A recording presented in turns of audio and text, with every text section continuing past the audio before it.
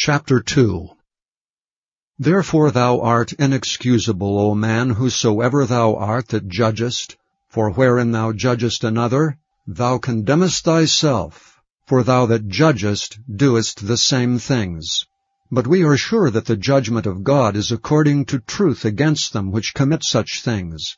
And thinkest thou this, O man, that judgest them which do such things, and doest the same, that thou shalt escape the judgment of God?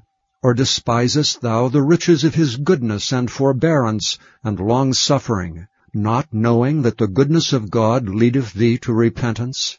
But after thy hardness and impenitent heart treasurest up unto thyself wrath against the day of wrath, and revelation of the righteous judgment of God, who will render to every man according to his deeds, to them who by patient continuance in well-doing seek for glory and honor and immortality, eternal life.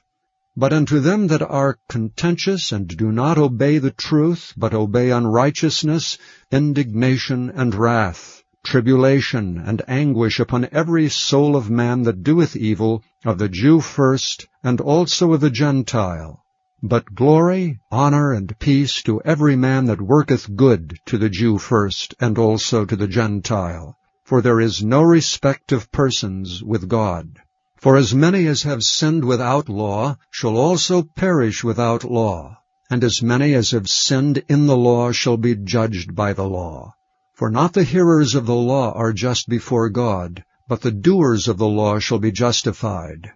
For when the Gentiles, which have not the law, do by nature the things contained in the law, these, having not the law, are a law unto themselves, which show the work of the law written in their hearts, their conscience also bearing witness, and their thoughts the meanwhile accusing or else excusing one another. In the day when God shall judge the secrets of men by Jesus Christ according to my gospel. Behold, thou art called a Jew, and resteth in the law, and makest thy boast of God, and knowest his will, and approvest the things that are more excellent, being instructed out of the law, and art confident that thou thyself art a guide of the blind, a light of them which are in darkness, an instructor of the foolish, a teacher of babes, which hast the form of knowledge and of the truth in the law. Thou therefore which teachest another, teachest thou not thyself? Thou that preachest a man should not steal, dost thou steal? Thou that sayest a man should not commit adultery, dost thou commit adultery? Thou that abhorrest idols, dost thou commit sacrilege? Thou that makest thy boast of the law, through breaking the law dishonorest thou God?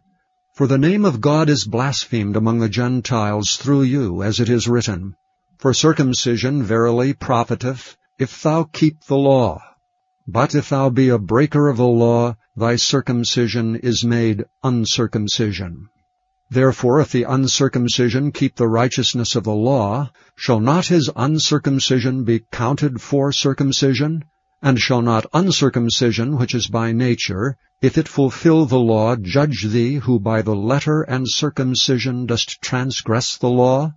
For he is not a Jew which is one outwardly, neither is that circumcision which is outward in the flesh, but he is a Jew which is one inwardly, and circumcision is that of the heart, in the spirit, and not in the letter, whose praise is not of men, but of God.